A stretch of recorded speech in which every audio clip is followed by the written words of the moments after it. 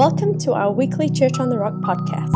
For more information, visit us at churchak.org, download our Church on the Rock AK app, or like us on our Facebook page. Thank you for listening, and we hope you enjoy our weekly podcast.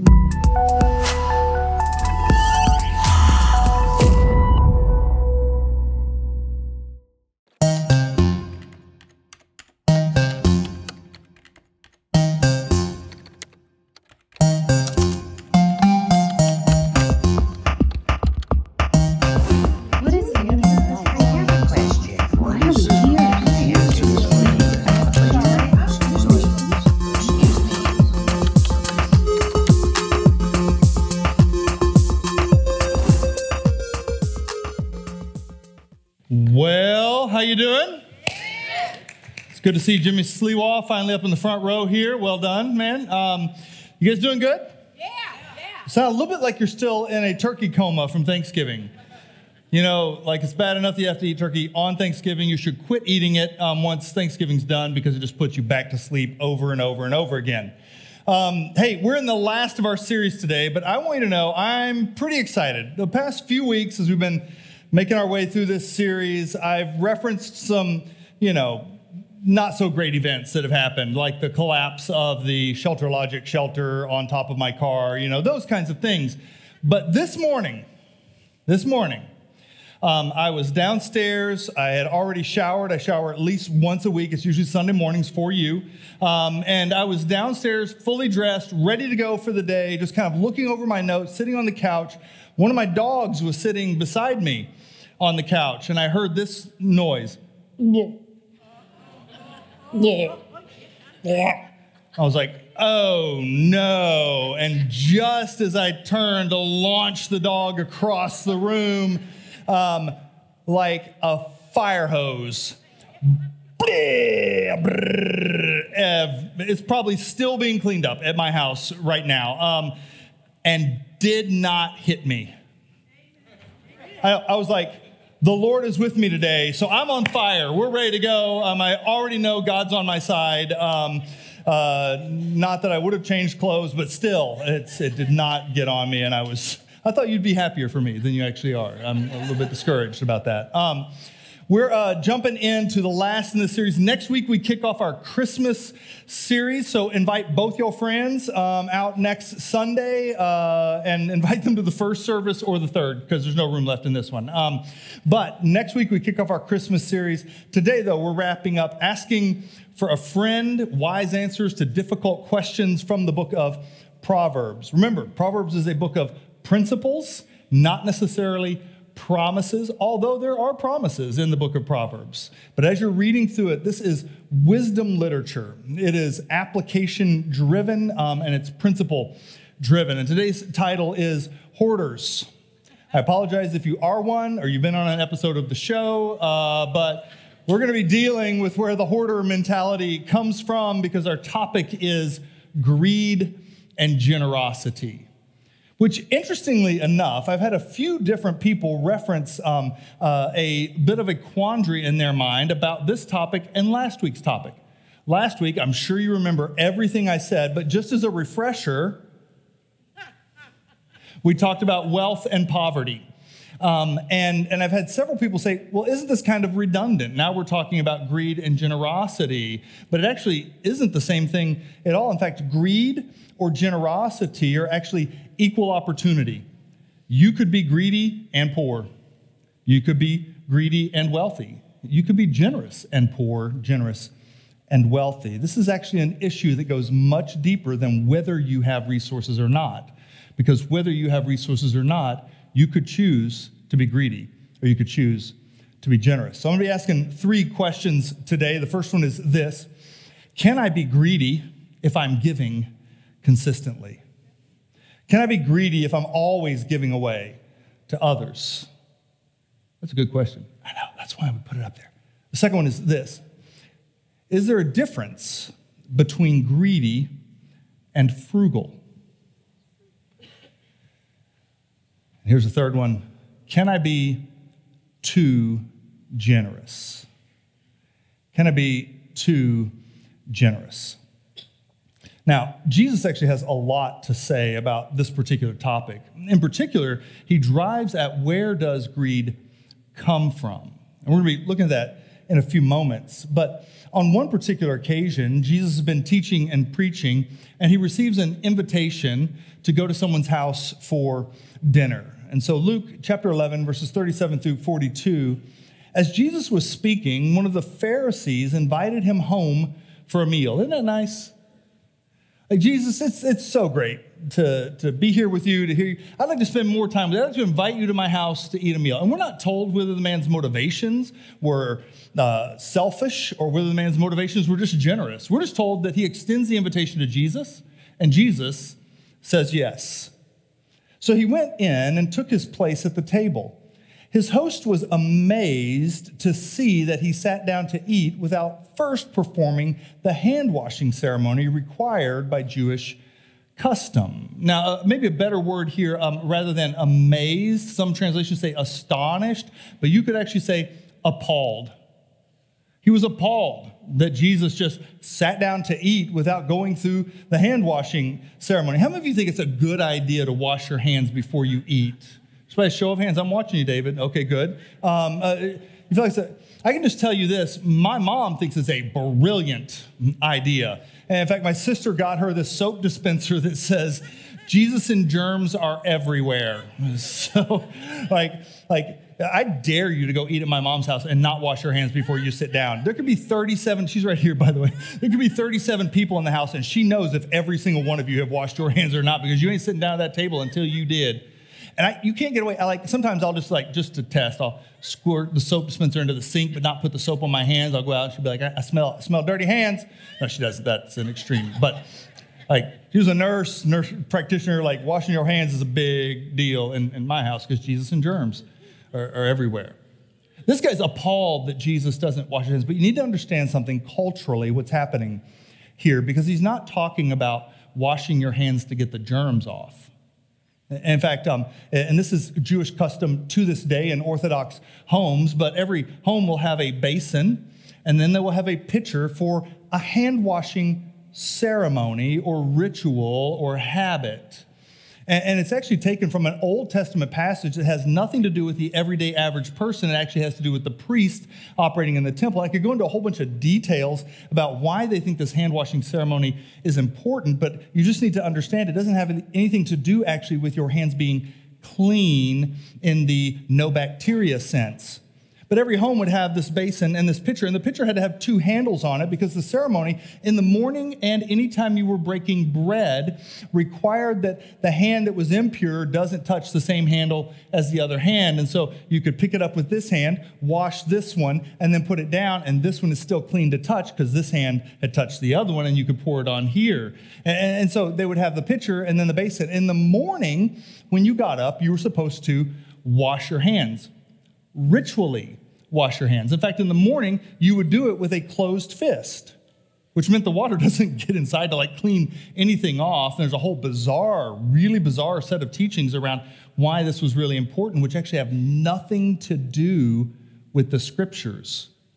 It's actually all additional rabbinical law that was added afterwards. It was fences that were put in place to keep you from crossing the fences that somebody else had put in place to keep you from crossing the fences that God had actually put in place. Because we love to put additional fences so that you don't actually get to the one that God set, hoping that will keep you from breaking the law. And so they created all of this law. In fact, if you were to listen to teachers to this day teach on this particular ceremony, this hand-washing ceremony, they will go for hours talking about all of the rules and regulations. In the morning, you couldn't move more than 6 feet away from your bed before you washed your hands. And the reason was because at night when you went to sleep, your spirit left your body, went to the other world, and your body was primarily dominated by impurity in the night. And you also may have accidentally touched unclean places or something while you were sleeping, and then, and by the way, that includes your hair on your head.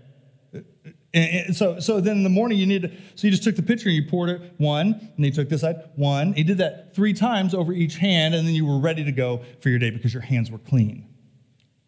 But the mealtime was a different. You held your hand open, and you held it kind of elevated like this, and you would take the pitcher and you pour it over your hand. And some said you had to do it once on each hand. Some said 3 times, 1, 2, 3, and then 1, 2, 3. It just depended on which tradition you had grown up in. But here's what you need to know. Before you did that, you had to clean your hands. So if we're dealing with bacteria, that part had already been taken care of. What this guy is upset with Jesus about is he's not doing what the rabbis said you were supposed to do when you sat down to eat.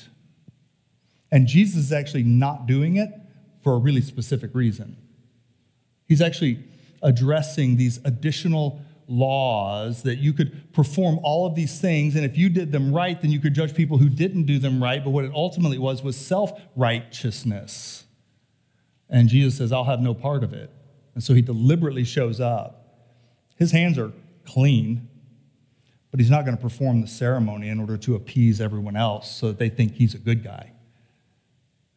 So then the Lord said to him, you Pharisees are so careful to clean the outside of a cup and the dish, but inside you are filthy. This guy's thinking like, I wish I had never invited him to dinner.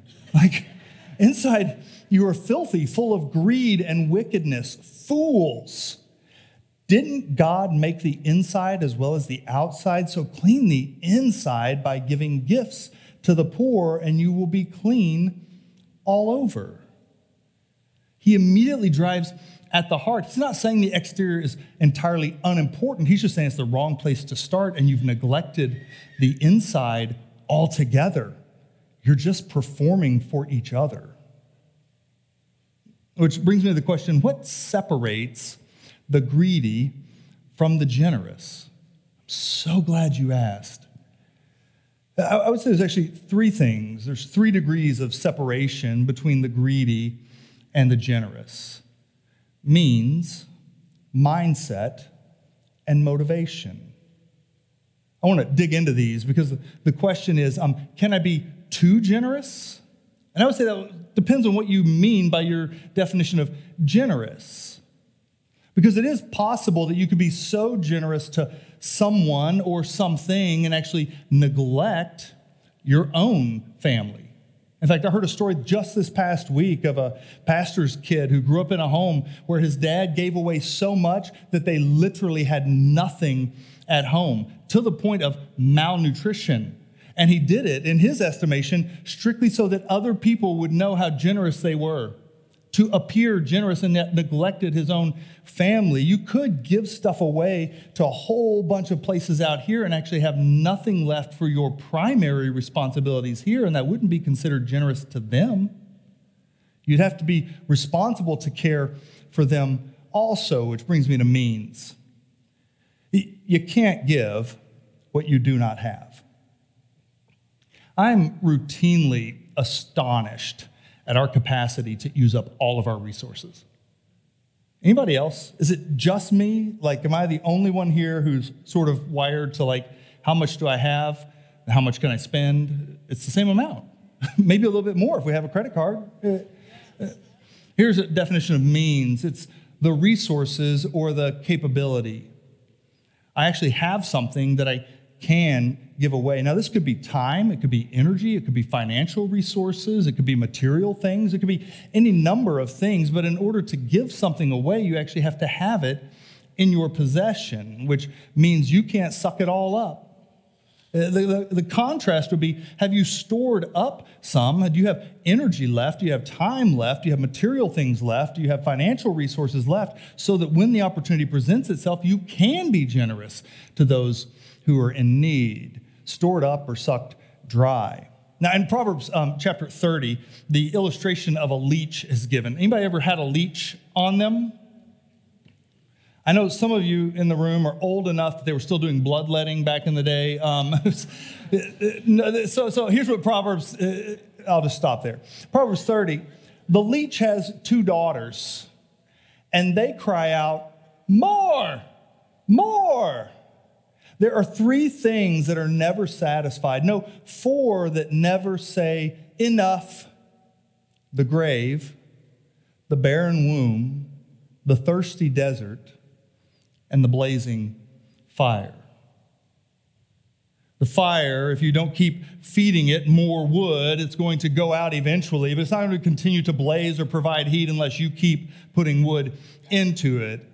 The desert, it actually, rain will come on the desert, but the desert will actually suck it all into the ground and still be a desert after it came. It will dry out and become arid all over again. The barren womb, someone who cannot have children yet longs for children, they will always be longing for children. Or the grave never says, that's enough, death. I'm okay, I'm satisfied. And he's likening this to us.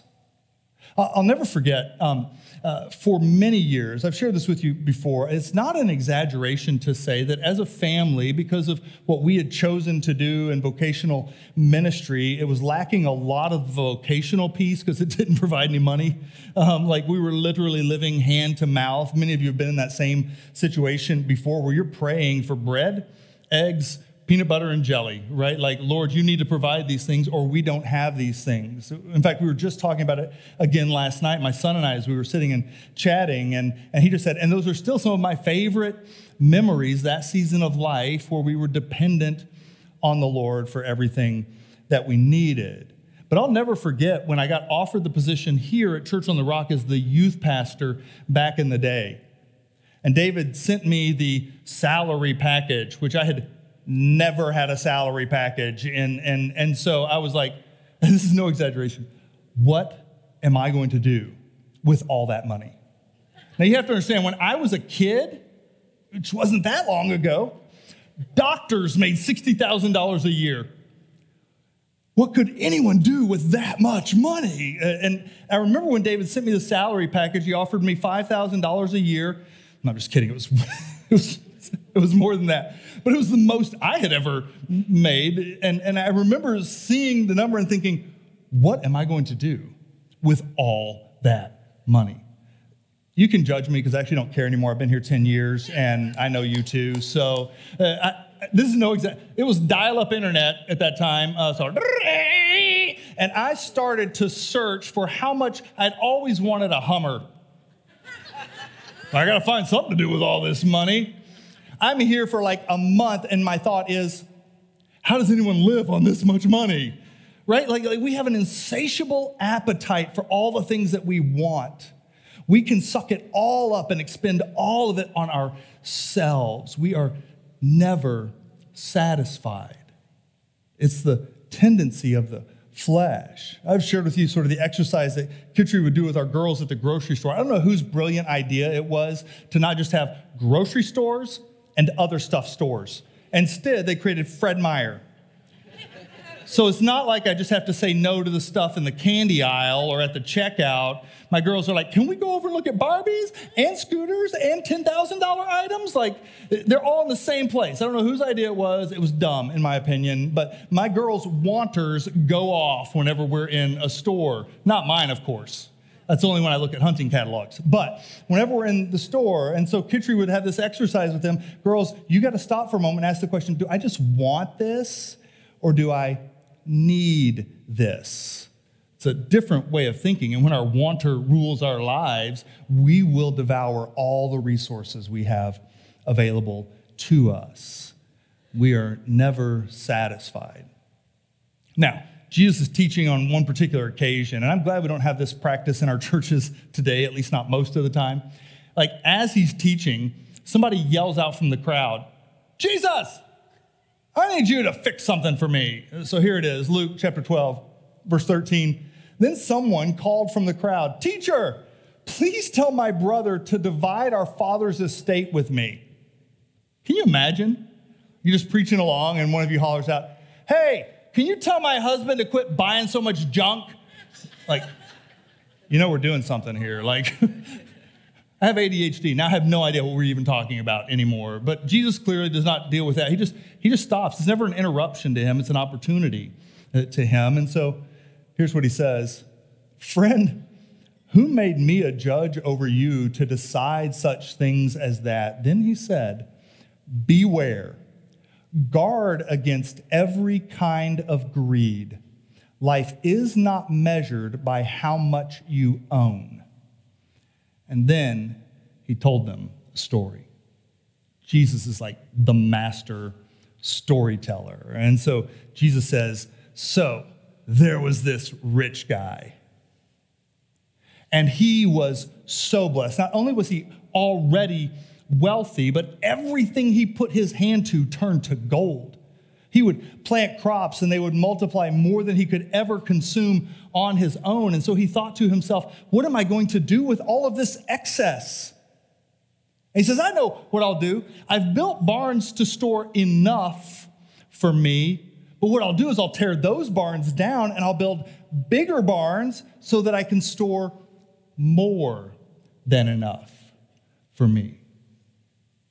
I know what I'll do. I'll invest in more stocks. I know what I'll do. I have excess. Here's what I'll do. I'll invest in more properties. I know I have excess. What I'll do is buy more cattle, which means I'll need more land and more feed to take care of them. But he doesn't stop to ask the question, even for a moment, maybe I should do something else with the excess.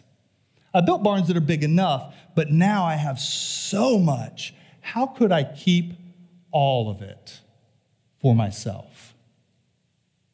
And Jesus, being the master storyteller, what I would expect Jesus to do in this moment is really to give some sort of illustration like this. He built bigger barns for himself, but then a fire came through and burned the barns to the ground, and he lost all of it anyways. Or property values plummeted, and all those investments disappeared like that. Or a blizzard came through, and all of the cattle that he had bought got killed, and God taught him a lesson. But that's not the story that Jesus tells, because he's making a different point.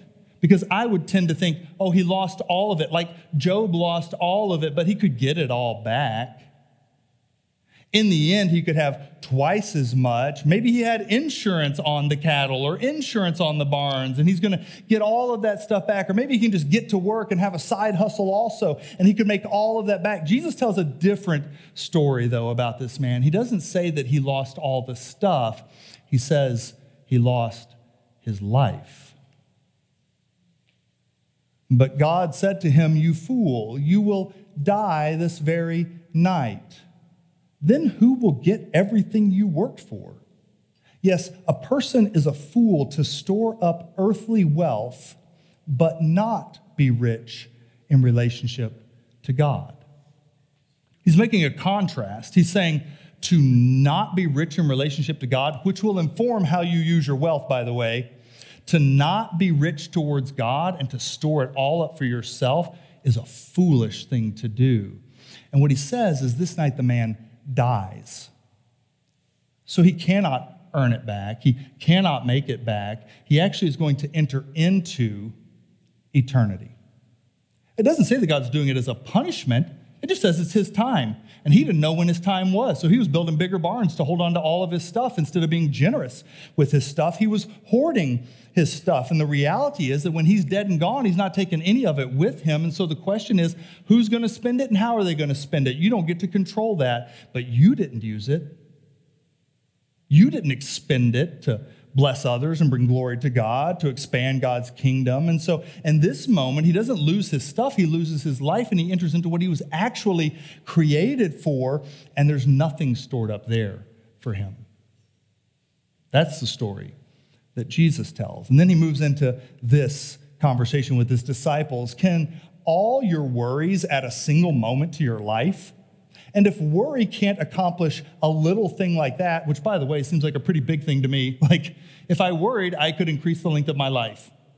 He says, even if you can't accomplish a little thing like that, then what's the use in worrying over bigger things? Look at the lilies and how they grow. They don't work or make their clothing, yet Solomon in all his glory was not dressed as beautifully as they are. And if God cares so wonderfully for the flowers that are here today and thrown into the fire tomorrow, he will certainly care for you. Why do you have so little faith? Don't be concerned about what to eat and what to drink. Don't worry about such things. These things dominate the thoughts of unbelievers all over the world. But your Father already knows your needs. Seek the kingdom of God above all else, and he will give you everything you need. Notice he doesn't say don't save. He doesn't say, don't store up like the ant does, right? To set some aside for the future, to work when it's time to work. He's not addressing any of that. He's actually addressing two things. Don't worry about it. Don't let it consume you. And secondly, don't get your priorities out of alignment. Seek first God and his kingdom, and that will inform everything else about how you use your resources. We all have a tendency to want to hold on to as much as we can, and he's inviting you to reconsider what that looks like. That you could store it someplace where it cannot be corrupted. So he says, don't be afraid, little flock, for it gives the Father great happiness to give you the kingdom. Sell your possessions and give to those in need. This will store up treasure for you in heaven, and the purses of heaven never get old or develop holes. Your treasure will be safe. No thief can steal it, and no moth can destroy it. Wherever your treasure is, there the desires of your heart will be also. He's saying this man's going to build bigger barns to hold on to everything here because what he values is what he has here. What he values is holding on to it here. What he values is his own ability to provide for himself, to pull himself up by his own bootstraps. But he's not dependent on the Lord, but he could put it in barns that are in heaven that will never burn down. He could store it someplace where it will always be protected. Where do you want to invest? In this blink and a breath of a life, or in something that will last forever? So is there a difference between being greedy and being frugal? Well, that depends on if you ask a Dutch person or not. My wife is Dutch through and through. The saying is, if you ain't Dutch, you ain't much. But Dutch people are renowned. The way you know if someone is Dutch is if their name starts with D something or Van something. Van Andel, De Vos, De Cruyff.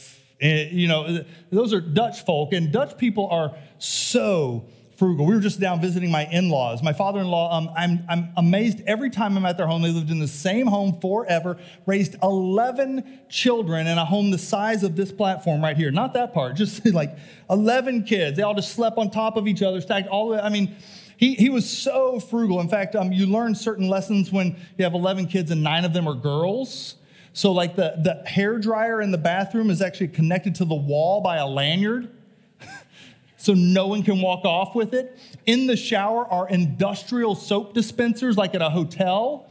The toilet paper dispenser is one of these, like it's absolutely incredible, but so frugal. And that's the only way they could have made it on a teacher's salary, raising 11 kids and provided everything that they needed in their home. But there's a thin line between often what we call frugal and what you call greedy. It's all about mindset. When does the I cannot, I don't have the resources to actually mean I will not? I could, but I'm not going to. And it brings me to scarcity versus abundance. In fact, if you were to listen to teachers and self-help and motivational and wealth generation and those kinds of things, you'll hear this referenced often, but it's actually a very biblical concept. The scarcity mentality versus the abundance mentality, or a poverty mentality versus an abundance mentality. And at the bottom of it all, the scarcity mentality says this: there is never enough. But an abundance mentality says there is more than enough. In fact, culturally right now, this entire generation is being led to believe that there are a handful of wealthy people in our world or in our country or in our community, and they've sucked up the majority of the resources, so there's not enough left for you, which is actually socialist thinking or communist thinking. It's treating wealth like water. There's only so much on the planet, and so we have to disperse it, or it has to be dispersed evenly for everybody to get some. But wealth actually isn't like that. It can grow exponentially, but this idea is how you push people towards giving up their resources because there's not enough to go around for everybody. But it actually isn't true. It's a scarcity mentality. There's never enough versus there's more than enough. And so here's what it plays itself out like if you want to have an idea of comparisons. A scarcity mentality is always competing for resources.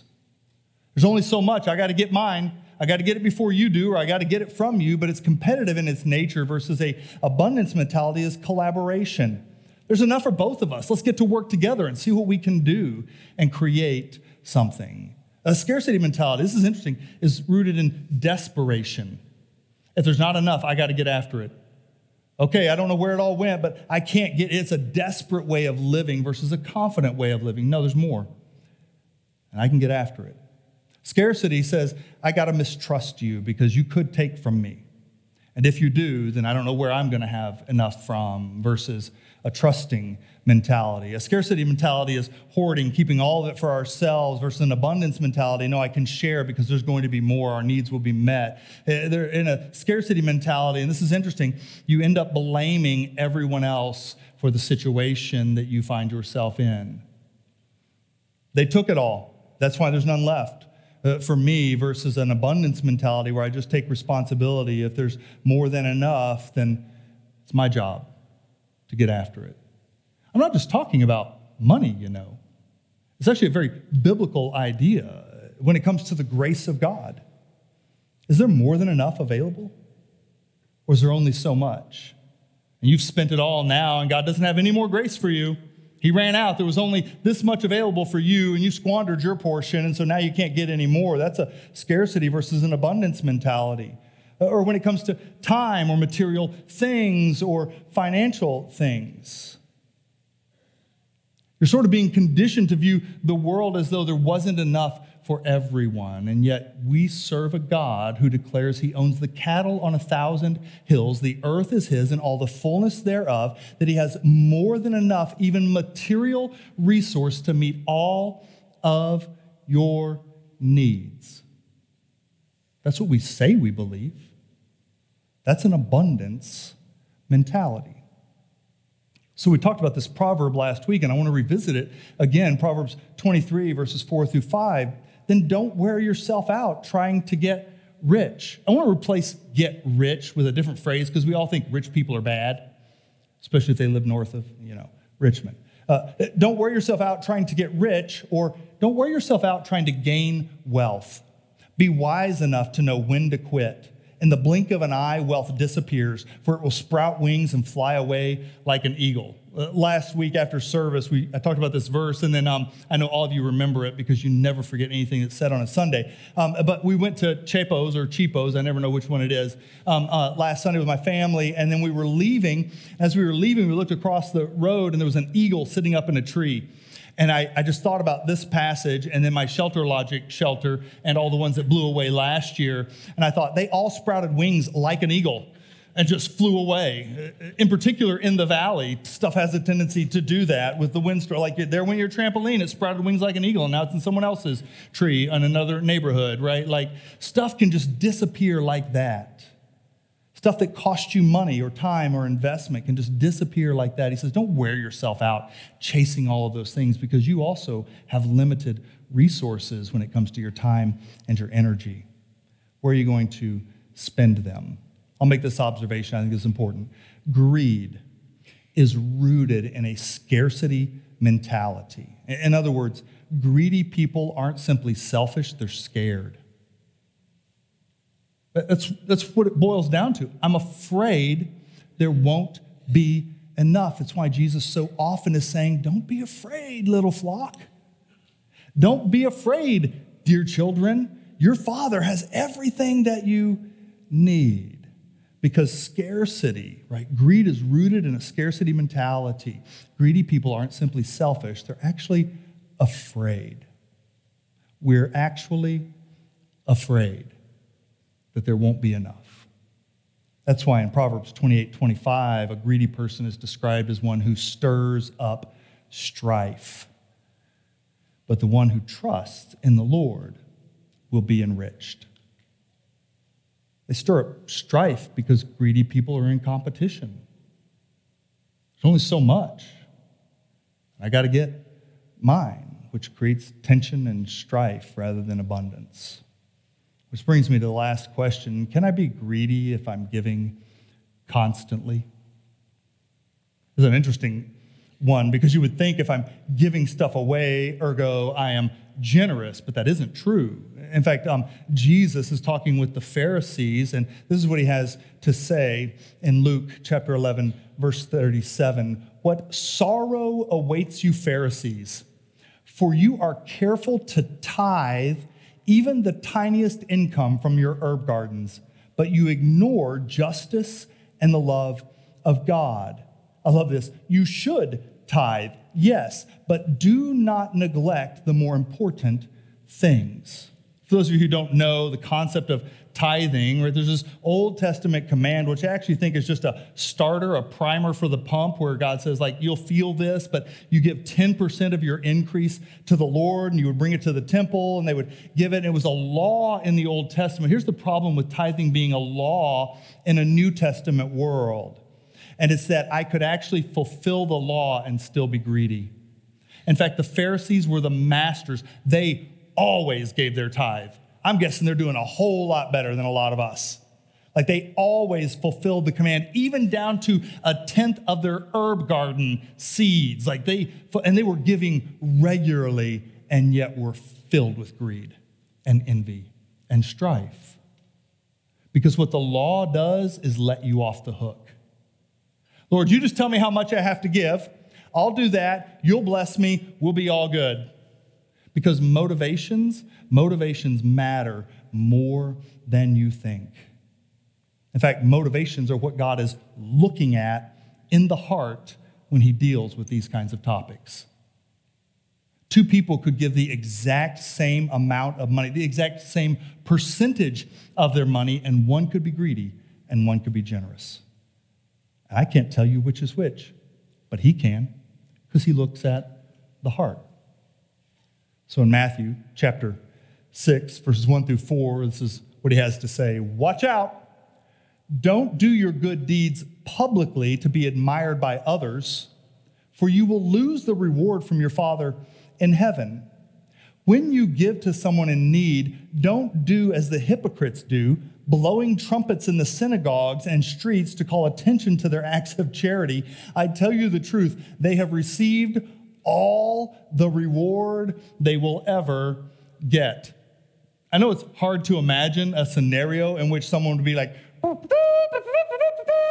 I'm going out to give. You're invited to come with me. I'm about to be super generous. Let's go watch me. Right? Whatever the excuses were, like I'm modeling something for the people. I want the people to see what I'm doing. Whatever the excuses were, Jesus put his finger on the heart issue. You were doing it to be seen by men. Here's what he's not talking about. He is not talking about coming up front and dropping something in the basket.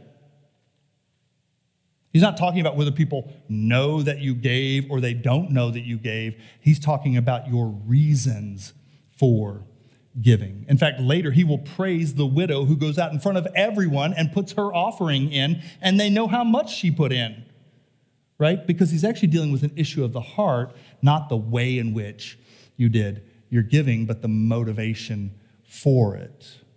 And then he goes on, but when you give to someone in need, don't let your left hand know what your right hand is doing. Give your gifts in private, and your Father who sees everything will reward you. Man, we could do the same thing that the religious leaders of Jesus' day did. We could turn this into a new law. All right, when you give, put your right hand behind your back. Use your left hand because it's clean and your right hand isn't. And don't let that right hand see what the left hand's doing, and make sure nobody else sees either. Like, it's not about any of those things. He's talking about the motivation of our hearts. Are we giving to be seen by others? Which brings me to the distinction between selfish and sacrificial. Selfishness says, I'm giving because I want to receive. But a person who is generous or sacrificial is saying, I'm giving because I already have received. This is actually just a response, not a veiled expectation. Lord, I don't know if you noticed, but I just gave a bunch, and I did it because you promised you would bless people who give. It's a recognition that I've already been given more than I could ever deserve. And I've been given it eternally. And as a response to that, man, how could I not? At the risk, and you already know the story, so I guess it's really not a risk, but at the risk of blowing my own trumpet in the synagogue, this is not my reason at all, but you need to understand the reason my family got involved in adoption and foster care, we got involved because it made the most sense in the world to me because the sovereign God of all the universe had adopted me into his family. Like he's like, you're an orphan. I know who your dad is, not this one. That's my biological dad. I know who's after you. And I want you to know I'm going to bring you into my family. And I'm going to give you an inheritance in my family. In fact, it's the same inheritance I'm going to give to my own son, my natural son. I'm going to bring, and it just made the most sense in the world to me that we would say yes to this because we had already received it from him. It's not in hopes of getting something from him. And that's actually the place.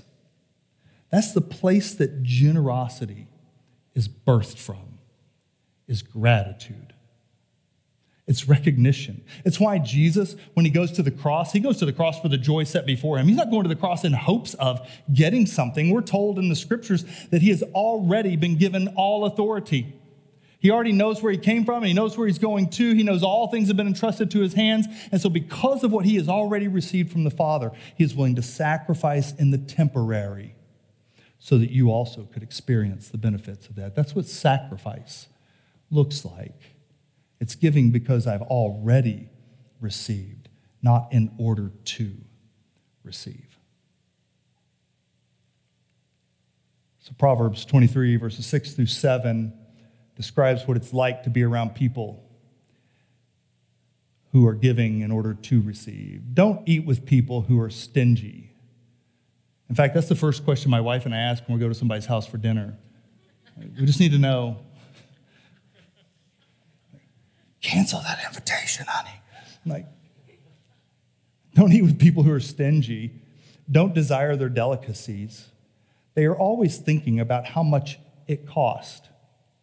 Eat and drink, they say, but they don't mean it. They're watching you. All the appearances would be, I just want to bless you. We're going to have filet mignon. I'm wrapping it in bacon. It's aged, smoked bacon. And we're going to have bacon-wrapped dates. We're going to have creme brulee, no veggies. It's going to be the perfect meal for you. Red skin potatoes roasted. It's going to be so good. I just want to bless you. But they don't want to bless you. What you don't know is while you're eating it, they're tallying up the bill, and you actually owe them in their minds now. That's what greed looks like. And the truth is, we've all experienced it at some level. That time when somebody's at my house and I'm like, you're going to drink the last one? You're going to eat the last one? Don't you know what kind people do? And they're like, oh, wait, I invited you over. Right? We all have a tendency towards this. This isn't about those people out there. It's about the person that tries to live in here. He says, listen, you don't want to be any part of that, which brings me to the last piece. It all goes back in the box. When the game's over, everything, or at least it's supposed to go back in the box. It never happens in my house. I come home routinely, and there are 37 games out on the living room floor, none of which are being played at that particular moment. But anybody else, is it only in my house? Okay, great. Whatever. You know the game Life? Anybody ever played the game Life? You can raise your hand. It's okay. I give you permission. Good. Okay. And so we've been playing the game Life a few times over the years. It's really, I think, a challenge for smaller kids because they're like, why would I want a bunch of children in my car? I don't even want to get married. This is weird. And they have all kinds of great conversations. But it's actually about making decisions in life, to go to college or not to go to college, to take this job or that job, and how much can you collect by the end of life. But when the game is over, it doesn't matter whether you won the game or you lost the game. It all goes back in the box, which is true for you and I.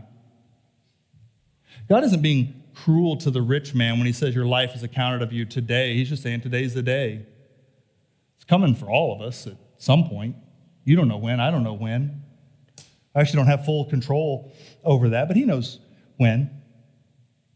And it's actually a shame to him that this is that day as this man is hoarding all of his stuff. He's like, you could have stored it somewhere else.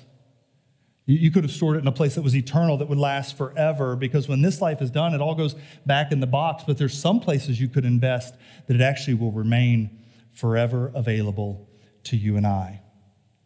And the question he's asking is, can you think bigger? Can you think further out? So many of us pride ourselves on being future thinkers about what we're investing for the future, but this is eternal thinkers. This is like, what am I investing for a place that I'm going to spend all of eternity? Because when all's said and done, nobody gets to the end of this life and says, well, that was way too long. I know you think that lots of days during your life, but when the moment's coming, you're like, just one more day, just one more chance to say I love you, just one more opportunity. But now's the moment, and this is it. And Jesus is inviting you to think bigger, to think broader than all of the petty things that we get wrapped up in right here and now. Greedy people aren't simply selfish. They're actually afraid. They live in a scarcity mentality, not an abundance mentality. And he is inviting you to live in an abundance mentality because he is a God of abundance.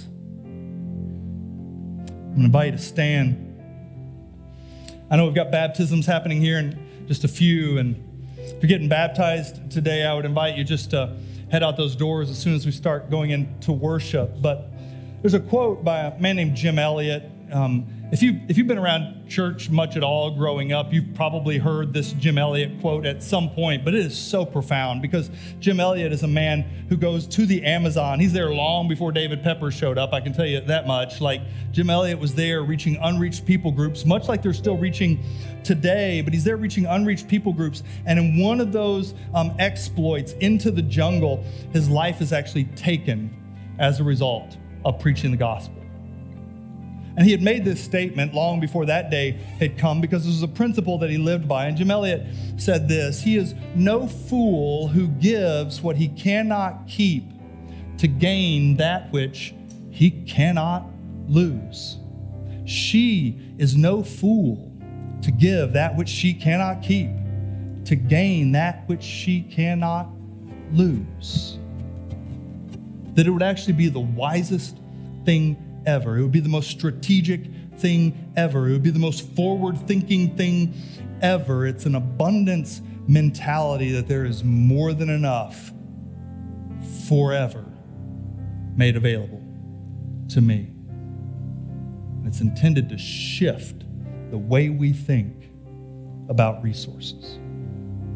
So Jesus, as we lift up our voices in worship, as we sing songs of declaration about who you are, about the power of your name, would you remind us that you are all of those things now and forever, and that your invitation to us is to trust you with all of it. Would you teach us to be people who are generous? Would that generosity be rooted in gratefulness? And would it produce investments that last forever? In Jesus' name, amen. Let's worship together, church. Thank you for listening. For more of our podcasts and to discover how you can connect, visit us at churchak.org or download our Church on the Rock AK app from either iTunes or Google Play.